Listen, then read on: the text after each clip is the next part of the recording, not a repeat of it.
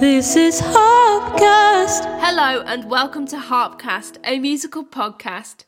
Today we'll be talking about the top 5 tips for planning music for your wedding ceremony. So I think wedding ceremonies are truly magical moments. So it's probably one of the most important and key moments of your whole wedding day, because this is the part where you actually get married. And as two of Harps, we've both played at so many different wedding ceremonies and have been really privileged and lucky, yes. Yeah, to be part of couples' wedding days, that special moment where they say I do and share that with your guests and your family members and friends. It's really lovely and special. Beautiful, yeah. So in this podcast, we are going to answer the top 5 questions you might have when planning music for your wedding ceremony. So sit back and let us guide you through the process. Question number 1 would be, what are the different parts of my wedding ceremony? Well, usually there are 4 different parts to your wedding ceremony, the 4 main parts really. So that's seating of the guests. So that's when your family and friends will be sitting down before you arrive. So they're all getting ready for the big moment. And then the next bit is the entrance of the bride or groom. So that's when you come down the aisle and your bridesmaids might come down the aisle as well. The third one is the signing of the register. Well, in England, there's no longer a register. You sign it electronically. So they sign a commemorative certificate. Yeah. And then finally, it's the exit of the bridal party. And then usually they'll play the same piece whilst all your guests file out ready for your drinks reception. Drinks or canapes or photos, whatever you're planning next. So basically, your musician, or maybe if you're playing some music, just keep that going until everybody leaves the wedding ceremony area onto the next part of your day. Of course, if you need help choosing music for your wedding ceremony, head to our blog, twoofharps.com, latest blogs. You'll find lots of different inspiration there on our website. And handy tips and ideas. Yeah. Absolutely. What would be question number 2 for you? So I think the next best question is, what type of music is best for the seating of the guests? Because I think this is quite a difficult thing to choose for. Mm-hmm. You're not going to be there, but you still want it to be special because your other partner is probably going to be there unless you walk down the aisle together, which is not usually the usual option. No, but absolutely. So you're not going to be there, but you want to put that personal stamp still on it because you're going to be choosing the music or, suggesting the kind of music you'd like your musician to play. Live music is really important, I think, for this part because you are entertaining your guests. As they arrive, it's something nice. It's a great starting point and to also, it's such an icebreaker. People will go along and be like, oh, look at that musician, or look at the harps when they come in with us. And it's just so relaxing. It takes all that awkward tension out, that nervous energy for the thing to start. So, first of all, just what kind of music was best? I would suggest to think about the kind of ambience or feel you want to create for your wedding day, and then link that to your ceremony. Of course, you can also match it with the theme of your wedding. So if you're having a Disney-themed wedding, you might want to pick your favourite Disney tunes, things like that. So we've got a few suggestions.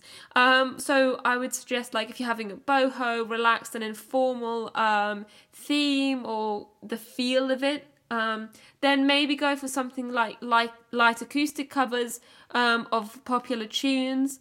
So this could be just the music, the instrument playing, pick an Ed Sheeran song, for example, like Perfect, and then just have that played on the harps or a guitar or something like that.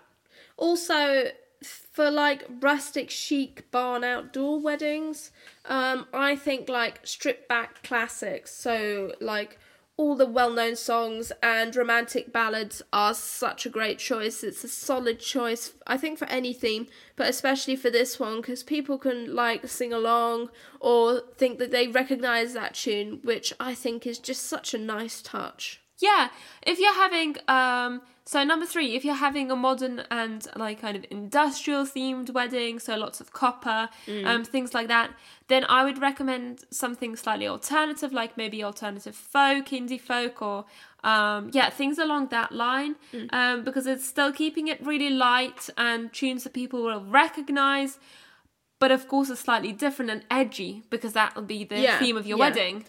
So for the final theme, I think like classical, elegant and minimalist weddings, I think like contemporary classical instrumental pieces is a fantastic choice because it really ties in with that vibe, especially if you're going for like a Bridgerton kind of theme or like a throwback to a different era. I think that gives it a nice clean slate that doesn't give like a specific time period.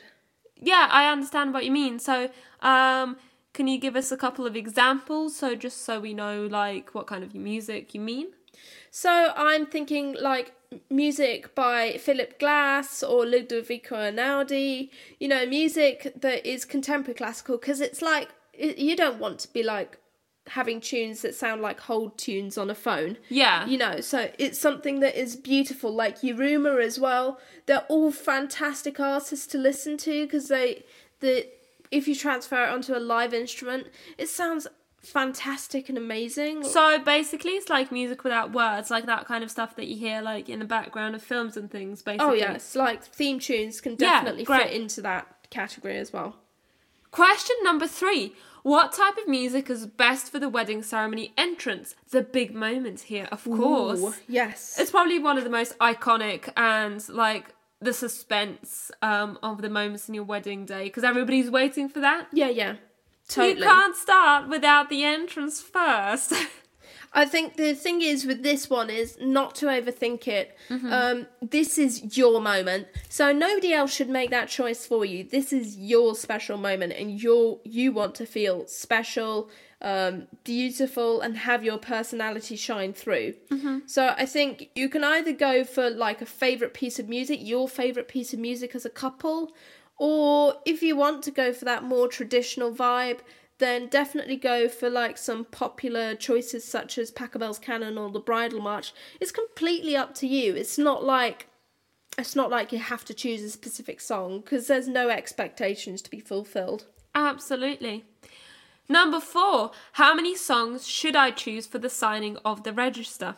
Signing of the register is quite a tricky moment to plan for because it takes varying amounts of time. You could have like a really quick signing, but then your photographer takes a while getting those perfect shots, and if you invite your guests up, that can also take longer.